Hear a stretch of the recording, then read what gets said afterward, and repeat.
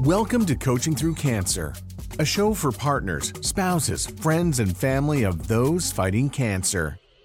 Daryl Taylor is a certified coach, a widower, and father. He knows firsthand the struggles that spouses and families go through after a cancer diagnosis. If you're in the battle of your life, you are not alone. This is the place for you.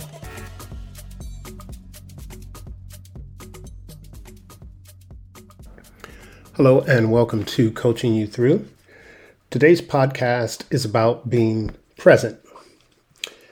Being present is something that I, A, don't do enough of, and B, I don't do well enough.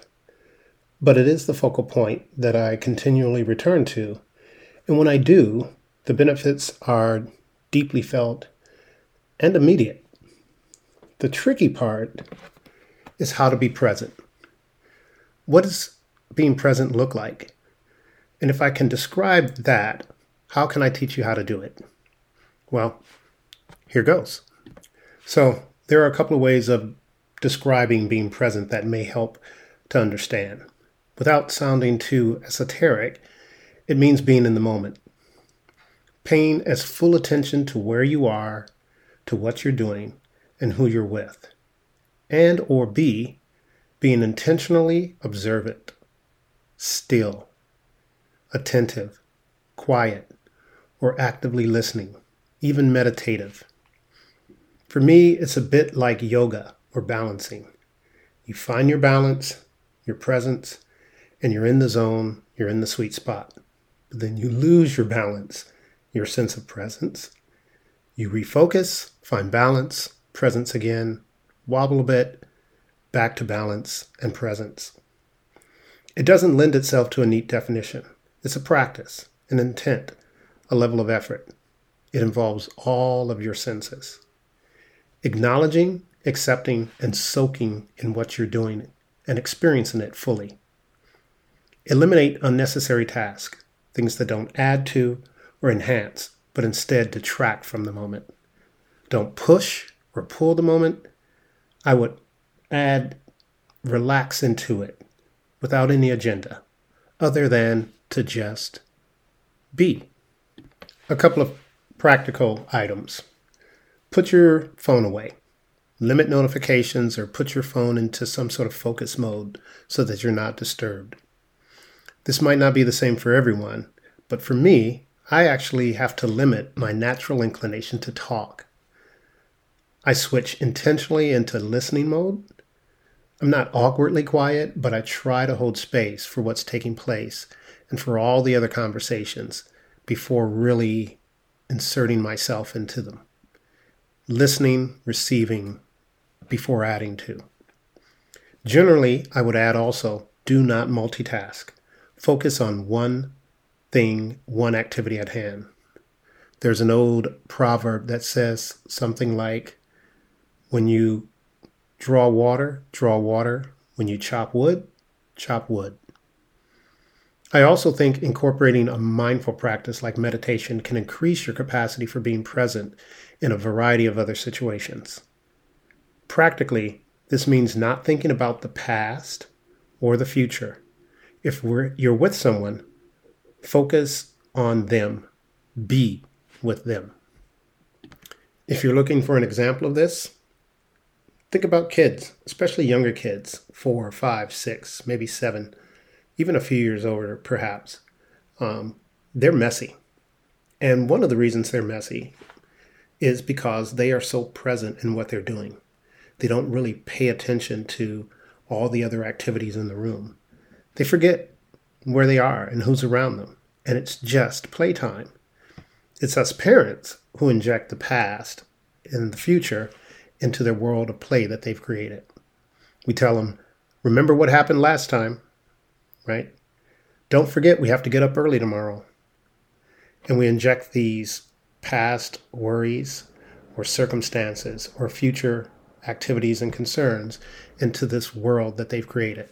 But children really do a good job of holding space and being present. Left to their own devices, they will play until they've drained the last drop of energy. I can remember a time we were visiting relatives in Mexico, And the kids were all playing in this adjacent room, adjacent to the dining room and the living room where the parents were. And we were having dinner and drinks and dancing and hanging out until the wee hours of the morning. And at some point, the kids' room was all quiet in that part of the house. And so I went to check on my son, and there he was. He'd fallen asleep on the couch with his toy Spider-Man in one hand and potato chip crumbs in the other. Children, without their electronic overlords, might be the best examples of being present. They challenge us after a long day of work, where we have an early meeting on the calendar the next day, to play basketball or Jenga and not check our phones or drop our concentration when our thoughts drift to updating on that slide presentation or say something that we forgot to say in a terse discussion earlier today. So kids are really a good example of what it's like to be present. So why be present? My personal experience has been that this really enhances the experience. The experience you're in is more enjoyable, more memorable, a stronger sense of connection. Other benefits include a sense of well-being and calm, a stronger sense of connection, even a stronger sense of intuition in terms of understanding where other people are at in the room or in the conversation experience emotionally, energetically. Just much more connectedness. Much of the mindfulness practices focuses on developing the skill. In a busy world, it might seem quaint, but not practical to practice mindfulness. It might seem harmless, but not helpful. But I have seen that it redounds to other areas of life. It extends to regular interactions. It extends to how you show up in other spaces, whether it be work or whether it be play or whether it be exercise or even just driving. The ability to focus, to be still and be present shows up in those areas to great benefit. I remember when Alina had cancer, we spent a lot of time wondering, how did it happen? Why did it happen? Were we exposed to something where we lived? Were there chemicals that we'd been exposed to? Was it things that we ate? Where did this cancer come from? Why did it happen to us? We spent a lot of time worrying about the treatments. And would it ever go away again? What would our lives be like? Would it ever be normal again? Both of these added to the misery of having cancer in the family. It made you feel trapped. You were blocked in on all sides, past and future. You felt helpless. One of the ways that I dealt with this was the beginnings of my mindfulness practice without even knowing I was doing it. It was being present. So to deal with sort of the stress and the anxiety that came from worrying about where it came from or where it was going to go, I would say things like, let's not think about the results of the next blood test. I would say, let's not blame ourselves for our diet or the occasional cigarette. Alina, she liked to have a cigarette every once in a while with a beer. Not regularly, but once in a great while, her and her sisters.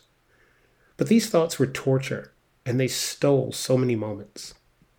But these moments of being present, of saying, let's not think about the next blood test, right? Let's focus on what's going on now, even in the next few days, were emotional and energetic islands. They were not big, expansive continents or places, but they were, most often, enough.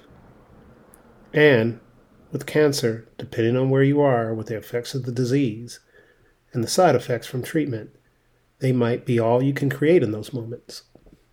It is those moments, those islands, where you can forget or remember selectively. For a moment, forget the longing for a life before cancer. Forget the uncertainty of life with cancer and just be present, be connected, be seen, be held, and be loved. You can really appreciate that you're present for one another.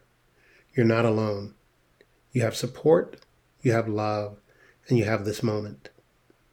And that can be infinitely valuable. I have a free worksheet on how to develop being present. It offers some of what I've talked about here, but there's more tips on how to be present, on the benefits of this practice in everyday life. To get a copy, click on the link in my bio on Instagram. I'm on Instagram at coaching_you_through for your free copy. I look forward to bringing you the next episode. And until then, aho.